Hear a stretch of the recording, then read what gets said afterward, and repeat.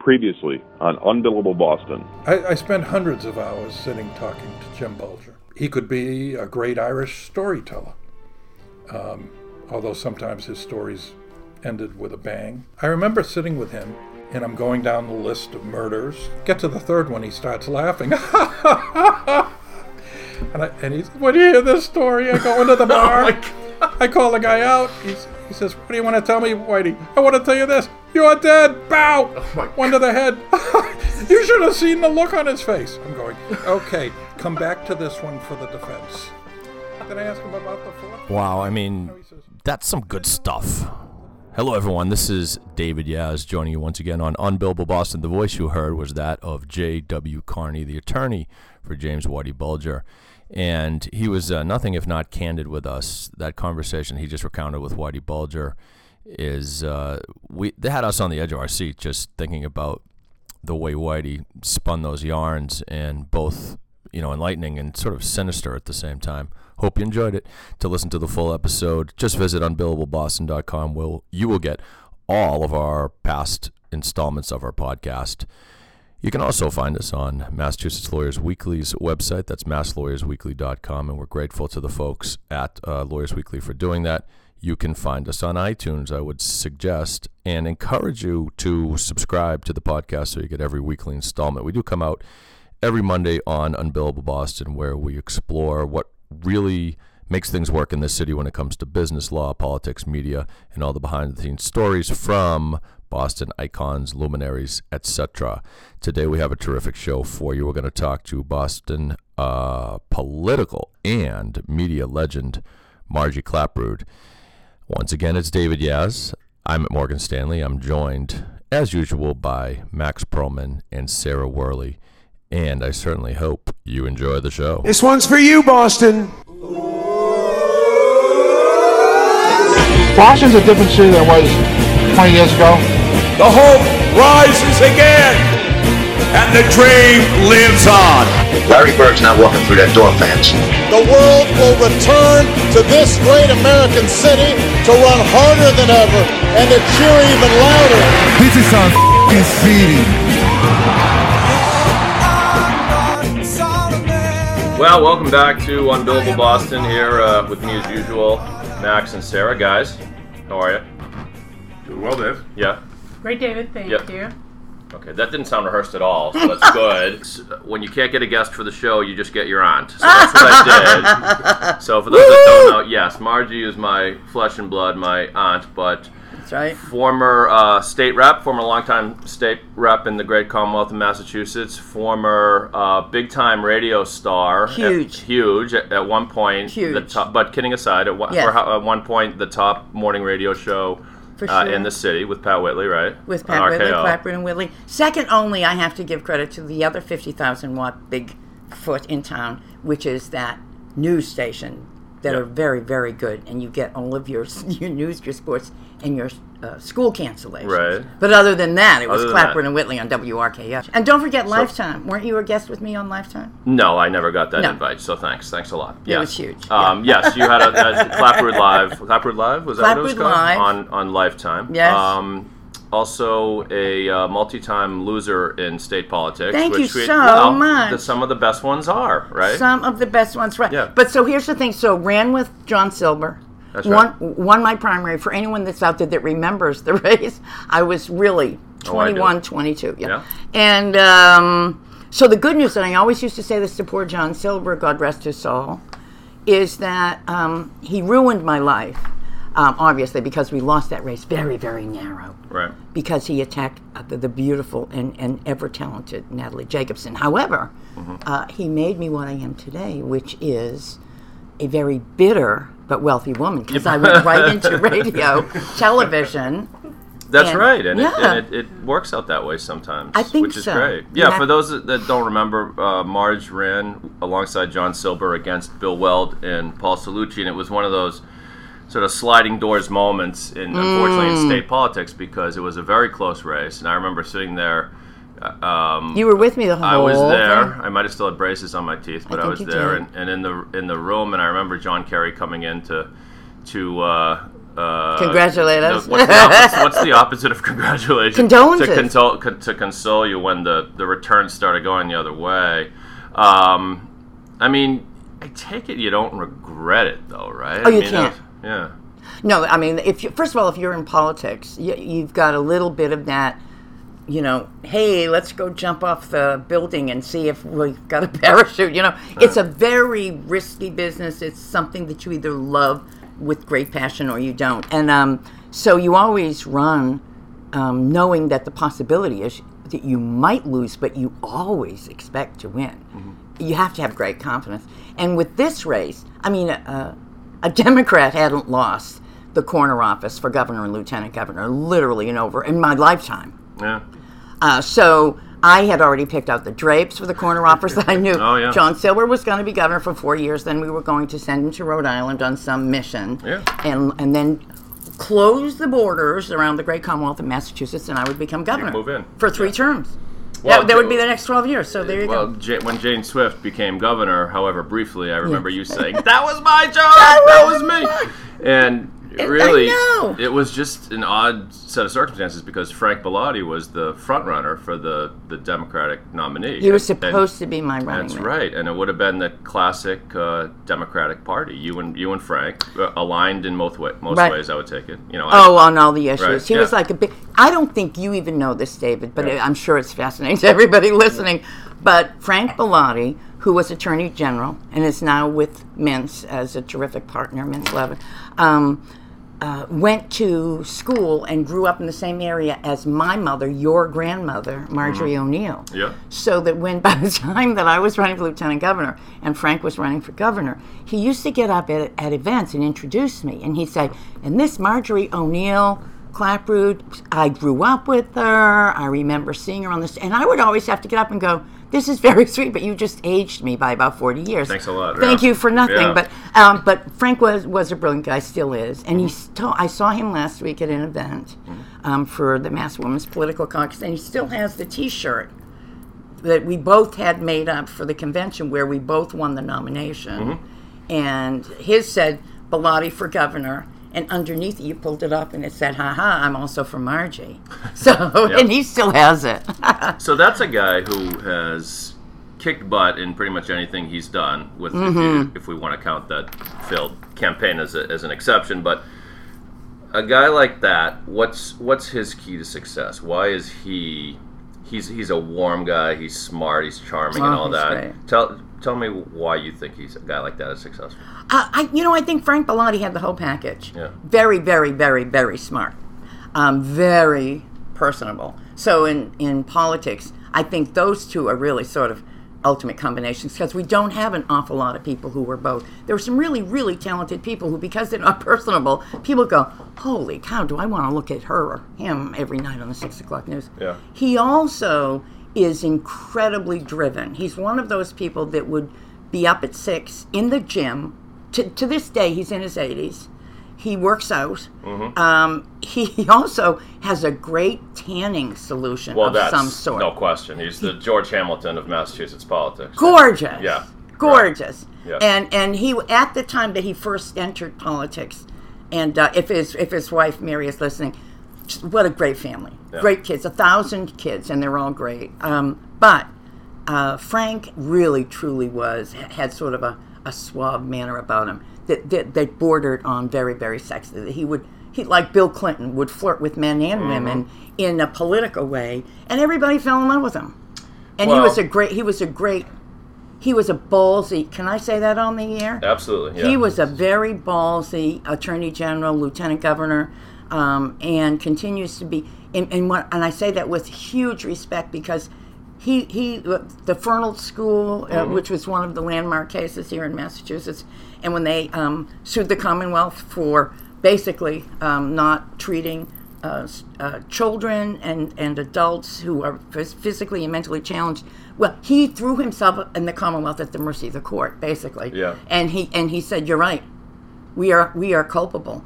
Now that's ballsy as the AG, right? Yeah. Because everything went into receivership, and he had to work with everybody. And he said, "We should be ashamed that we don't care for these children and young adults better. And I thought that was amazing. And even when I went to law school with you, you finished, I dropped out right. to go One of us, you look to your, I'm looking to my right now, I'm looking to my left, and one person dropped out of law school. And that would be me. Right. So obviously I made the wrong choice. I mean, I don't know went my way, but there you are. So now you're the lawyer. But wasn't that a great case, the Commonwealth of Massachusetts and the Fernal School? That was groundbreaking, absolutely. But groundbreaking. You mentioned that Frank is charming, and he even will use his sex appeal, or has in the past anyway. Sure. So, and it's interesting you bring that up, Marge, because you were on the first non-model human being on the cover of Boston Magazine, right? True. Yep, back in the 80s, sorry. Yes. And the headline said sex. When I was only 20. The headline said sex and politics, and had you crossing your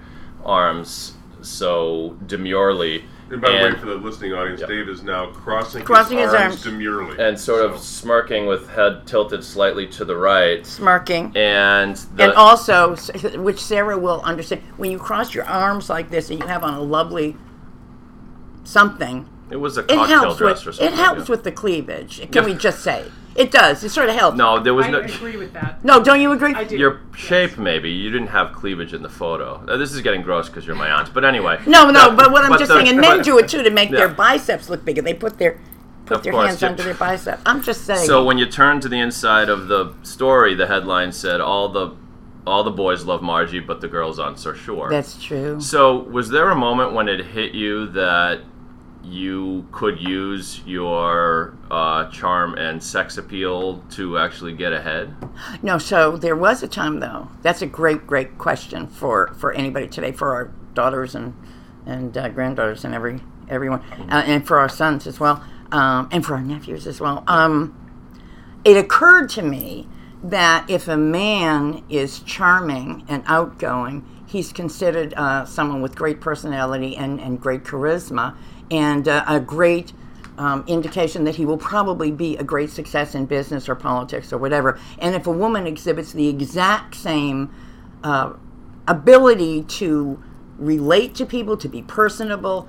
Frank Bellotti was a toucher. He'd put your hand out and he'd shake your hand and he'd touch it and he'd hang on to it until you told him something that he wanted to hear. And I'm like that too, as you know. So it occurred to me that there was a double standard right away. Everybody knows that now. But at that time, I looked at that cover on the magazine and I thought, good news is there's never been a woman who ran for public office that's been on the cover of the magazine. The bad news is they told me the working title was The Bright Light on the Hill. Yeah. And when it comes out, it says, is she too sexy for governor? Right. Well, did they ever say, is Joe Kennedy too sexy for governor? Is Frank Bellotti too sexy for governor? Is Charlie Baker too sexy? Of course not. They're adorable, and they do cheeky stuff. And I just think it's Joe Kennedy, I think, was too sexy. That's why he's not governor. He was too sexy. He was so irresistible. But so, can you give us? Is there a moment or a story, something you can relate during your time in politics where this sort of thing came up, where you thought, you were being treated differently, or things that people said to you on the floor of the house, or anything like that? Lots of times? Oh, lots and lots of times. Yeah. I'll tell you about the first day I was getting sworn into office. The women at that time, I think we had 22 seats out of 160. So I was a brand new member of the House of Representatives, and we were all dressed up, and our families were all there, and you were probably there, you just don't remember, but so we're going into the chamber, and the Speaker of the House and the governor were to swear us in. And so I went walking by all the chairmen, and they all were men at that time, chairmen of all the committees that were very powerful, were there, sort of a little phalanx that we had to greet us as we all came through. Yeah, a gauntlet. A gauntlet, yes. So as I came by, one of the gentlemen, he reached over and he slapped me on the butt. Come on. As God is my witness, slapped me on the butt. This is a member of the House. This is a very powerful member of the House. He was a chairman. Well, come on. Is he dead now? Who is he? No, he's still around. Hi, Angelo Scascia. Thank you very much. I've said this many times. Poor Angelo has to live with this. So he whacked me on the butt and he said, "Welcome to the Hill." So I didn't know any better, and I whacked him on his butt, and I said, "Welcome back. It's nice to be here." And so he turned to me and he said, "Do you know who I am?" Yeah. I said, "I do, but apparently you don't know who I am." There you go. He said, "I'm Chairman Scascia, da-da-da-da-da-da-da. Who do you work for?" And I said, I work for 39,414 people in the Great 8 Norfolk District that just elected me. He said, you're a member? And I said, and he went, I'm so sorry. And I said, that's even worse. Yeah. You would do that to my legislative aide? You would whack her on the bus? Who did he think you were? Like the woman who comes in and holds up the ring cards during the middle of the session? He thought that I was somebody's person, somebody's gal, And so I like to believe that it was not only an educable moment for moi, but I think Angelo and I became very good friends. He's an old-fashioned guy. He probably didn't, but now today you would never do that. And I think he learned from that experience. So tell us, we talk around this table, we talk a lot about, I guess you could say how to get ahead, but it's more how you become a well-respected person in Boston. And a lot of times it's the little favor that you do for somebody, sure, or the extra phone call you make, or tell us what people miss about that. In other words, have you gotten ahead more on little personal moments and things that built relationships with people, or was it something else? Boy, that's a great question. So two things. First of all, if everybody doesn't know, they sort of learn it in grade school or high school, hopefully in college or law school. Everything in life is person to person. Right. Everything. So if you want to be the best plumber out there, you'd better get to know the best plumber that's out there now who will take you on as an apprentice and you'll learn your craft. And if you want to be governor, you had better know what's going on in the governor's office. I mean, I just have to say in general, my biggest complaint about people who talk about politics on the air, on the media, are always saying, boy, but what I love about this candidate is he's never been in office before. He's brand new. I'm not one of those. And you say, one of what? And one of those politicians. Well, then why do you want to be one? Why are you wanting to be one? Because once you get elected, in fact, you are. So part of it is understanding that person to person is everything. The thing today, though, that is so important for everybody is public service is about doing favors.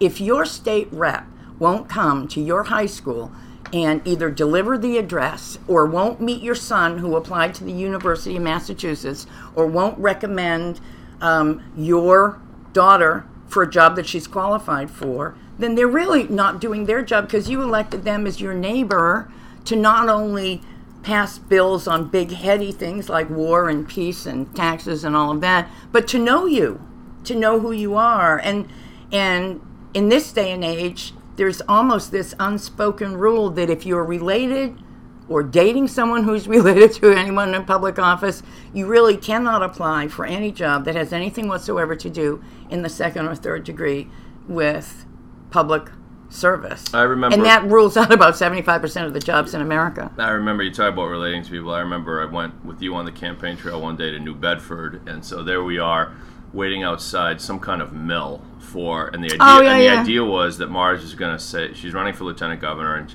she's going to say hi to everyone as they come out of the mill.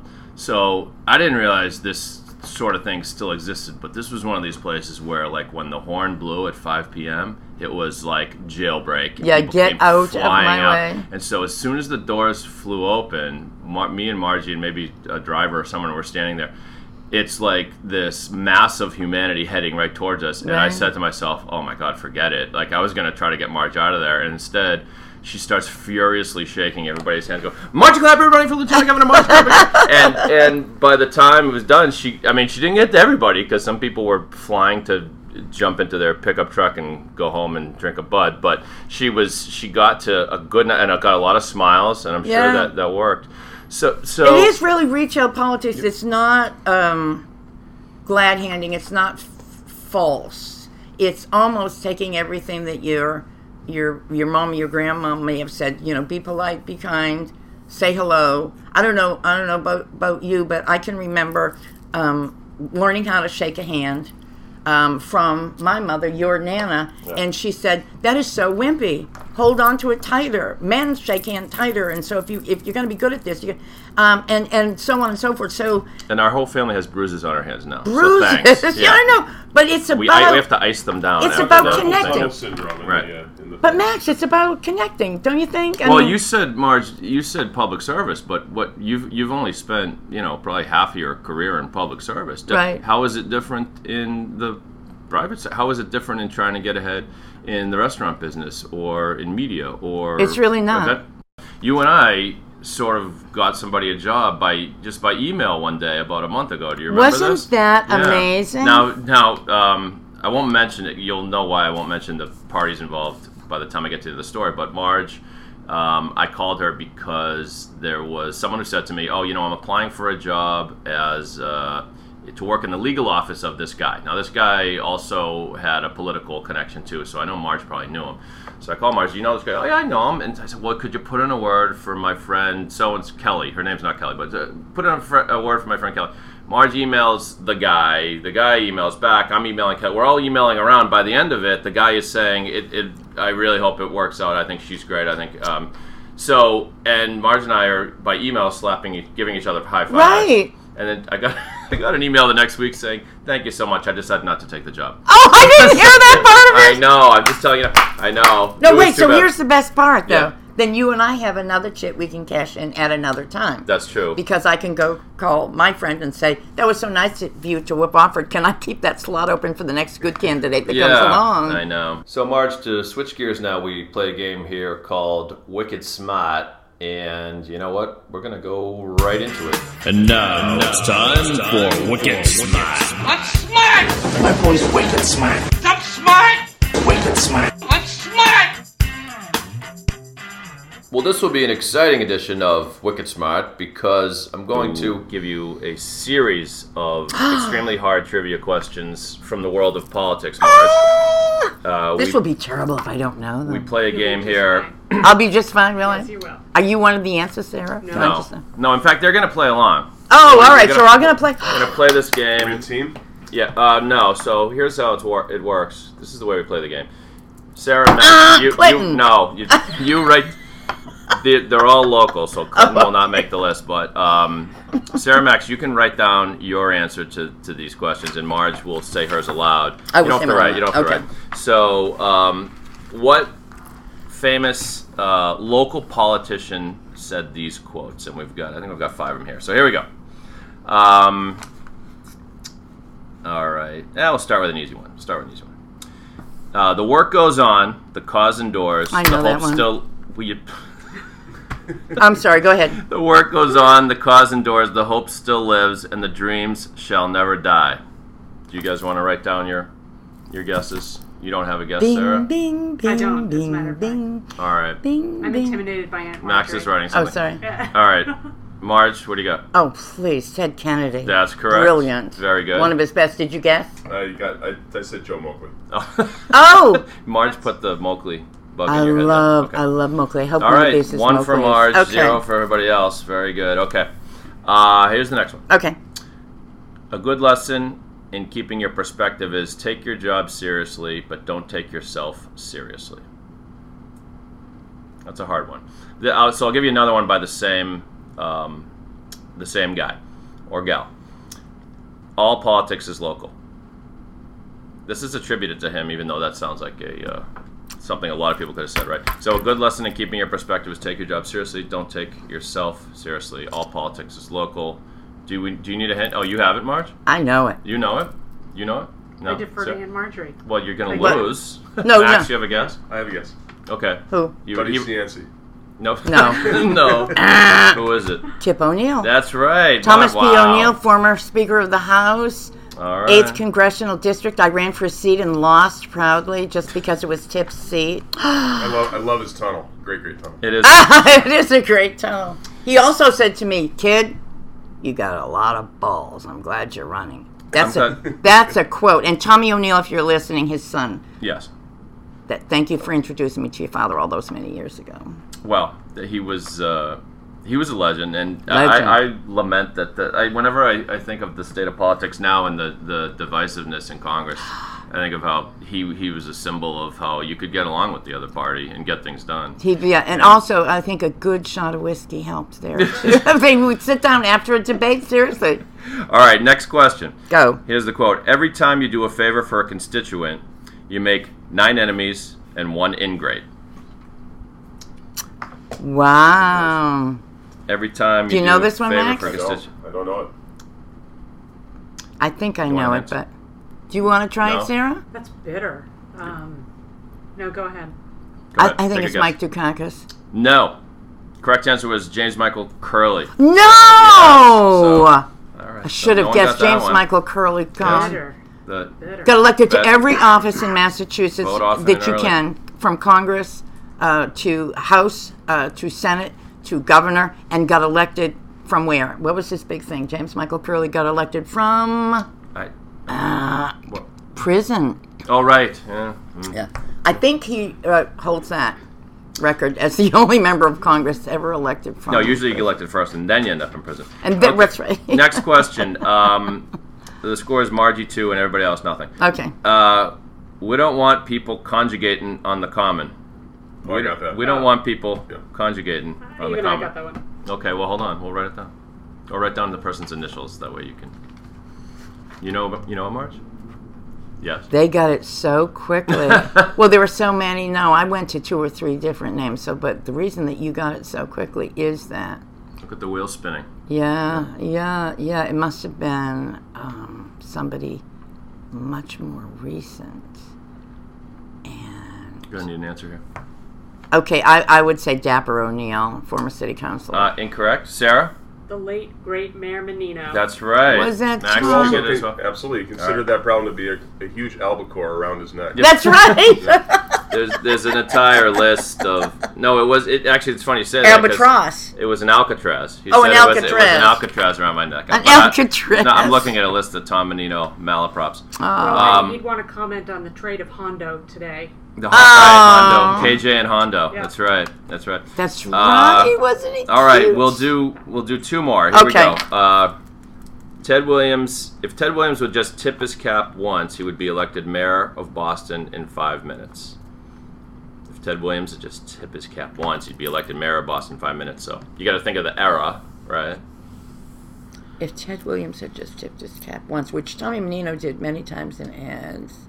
And before him could have been Ray Flynn. Just tipped his caps before him. Well, Marge, the quote is about how Ted was not friendly with the media and such, but this is a guy who was during his era that Ted was a huge guy. Well, yeah, or maybe recently retired or something. Okay, so you have a guess? Kevin White. That's right. Oh! I'm going to assume you guys didn't know that. I pulled that one right out of my earball. Yeah. Okay. Last question. We're not going to tell George Bush what to do with his private parts, and so he shouldn't be able to tell us what to do with ours. Who said that? That's such a great quote. Who said it? It was... Let me spare you the agony. I'm going to guess. Go ahead. Former Texas Governor Ann Richards. No, the correct answer was Marjorie Clapprood. I was there, and I heard you say it. Was I really that clever? You said it, and you didn't attribute it to anyone, so... That's my best quote! There you go. So, that's it for Wicked Smart. Congrats, Marge. I'm smart! My boy's wicked smart. I'm smart! Wicked smart. I'm smart! Can I ask about a quote that somebody recently said about you? Yes. In 2013, the Boston Globe called you a saucy liberal, and I'm wondering, which do you like more, saucy or liberal? Oh, do I have to choose? You have to. I can't even tell you how many emails I got on that. Isn't that funny? Mostly on the saucy part. Mm-hmm. Would they call them men? Saucy? I don't know if they call... I like saucy. Saucy's hot, spicy... Yeah. Sort of unexpected, sort of delicious, sort of like, woo! And we need saucy these days. There's too much milquetoast out there. Exactly. So saucy wakes you up, yeah. And I love liberal. Sauce on it. I am an unapologetic liberal. Mm-hmm. That is one of my very serious quotes. And I define, only if I can define it, and I define liberal as really someone who really believes that government is there. It's our preamble, it's our constitution for the people, by the people we elect, and of the people, and So for anybody listening who doesn't like your Congress and those 435 folks, if you voted last time around, you've got a right to bitch, but you need to run. Because the only time that you're going to find a candidate you agree with 10 times out of 10 is if you run yourself. And even sometimes I argue with myself, so I never agreed with myself all the time, but that was a nice... So I promised I'd get you out of here. I've even run over time a little bit. Oh, okay, sorry. Because it's Chris's birthday, and I want to get in trouble with him, My with the honey. man. Yeah. Yeah, I so, but tell us what you're doing now, and plug your new business so people know. Oh, very, very cool. Yeah. So Chris and I, so Chris is Chris Spinazzola, and I, of course, am still Marjorie Ann Marie O'Neill Clapprood. Yep. But so we have an event we're planning company. We do some lobbying. We raise a lot of money for charities, and we call it Clapazzola Partners. Clapprood and Spinazzola, Clapazzola. And we're blessed and we're lucky. We have great clients, so we do very, very big events. We're bringing back the Spinazzola Festival of Food and Wine that raised millions and millions of dollars over the years. Food and wine event, 5,000 handsome and beautiful people in black tie and gowns raising money for hunger relief. It was a Boston institution, yeah. And World Trade Center, all the best restaurants serving samples of their food, all the wineries samples of. So yeah. When is it coming back? So it's coming back in 2016. 2016. All so right. So look for that. And Clapazzola is now back in Boston after 30 years out in the suburbs of beautiful Sharon, Mass. We're in Boston. And all of Marge's tchotchkes barely fit into her swanky apartment on Beacon Hill. It's very, very hard to fit them all in. What's the website? Is it Clapazzola? Yeah, so it's www.clapazzola, 2 P's, 2 Z's. Yes, 1 L. It's a great URL. .com. There's no chance of anyone misspelling that. No, really. Clapazzola.com. Okay, but it's so nice. So ask us to help you with your event, whether it's for a big corporation, and thank you very much to all of our clients out there. You know who you are, or whether it's a very small charity. You guys, I think we've forced you and dragged you to come to all of our charity events to raise money for families and beautiful people who need it, and everything. So you did that recent event for the Family Services of Greater Boston, right? Thank you so much, you guys. It was an unbelievable event. And did you have a ball too at the same time? We had a blast. Yeah. We were all there, yeah. And so we're doing it again next year. So we're putting you all on the committee. And you did a music festival a couple summers ago, didn't you? Yeah. Well, we did a whole big thing outside the box. Teddy Cutler, who's an amazing philanthropist, outside the box just was an amazing week-long event of great entertainment, art, festival, and we were blessed that Teddy asked Clapazzola, Chris and I, to put together Boston Food Fest, celebrating the culinary arts for that week. And so everybody in town, from Todd English, Lydia Shire, Gordon Hammersley, Ming Tsai, and all the new stars coming up, Tiffany Faison and Brian Poe and Louis DiBacari and so many of the others, came, cooked, and it was all just for great stuff. So we're on. That was a fun event, wasn't it? It was great. Although, except there were 2 days in a row. Do you remember? 102 degrees. Can you imagine being Lydia Shire? She's making lobster sausage herself for 10 hours, 102. So she didn't have to steam the ravioli. Just put it on the sidewalk. It gets steamed. You know, this is how good Chris Spinazzola is as an event planner. This is my last 30-second suck up to Chris, who is fabulous. A year before, you have to plan everything out a year before. So he's saying to the mayor, and we're sitting in there. The mayor had to be part of it. It's on City Hall Plaza. He said, so part of it, we're going to have nice little picket fences and beautiful tents and places where people can rest and people can sit and picnic tables. And we're going to have those big, beautiful things like a hose so that there's a mist and the children can run underneath it and get wet. And if it's hot, people... Yeah. Man's going, no, you're not going to do that. I mean, this is me. Yeah. The kids will slip. It'll be a hazard. He says, no, Mr. Mayor, this is going to be fabulous. Thank God. So he went along with us because he said, no, we'll make sure that it's safe.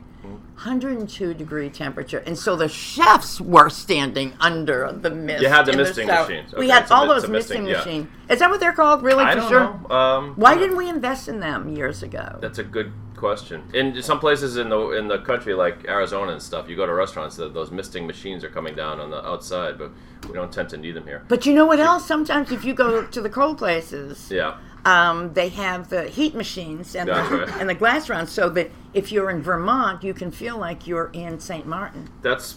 I don't know how that's relevant to this discussion. That's why when I'm walking by every hotel on a cold day with those heat lamps where the valets are, I always stand there for an extra 10 minutes. I'm in St. Martin. It feels so good and toasty.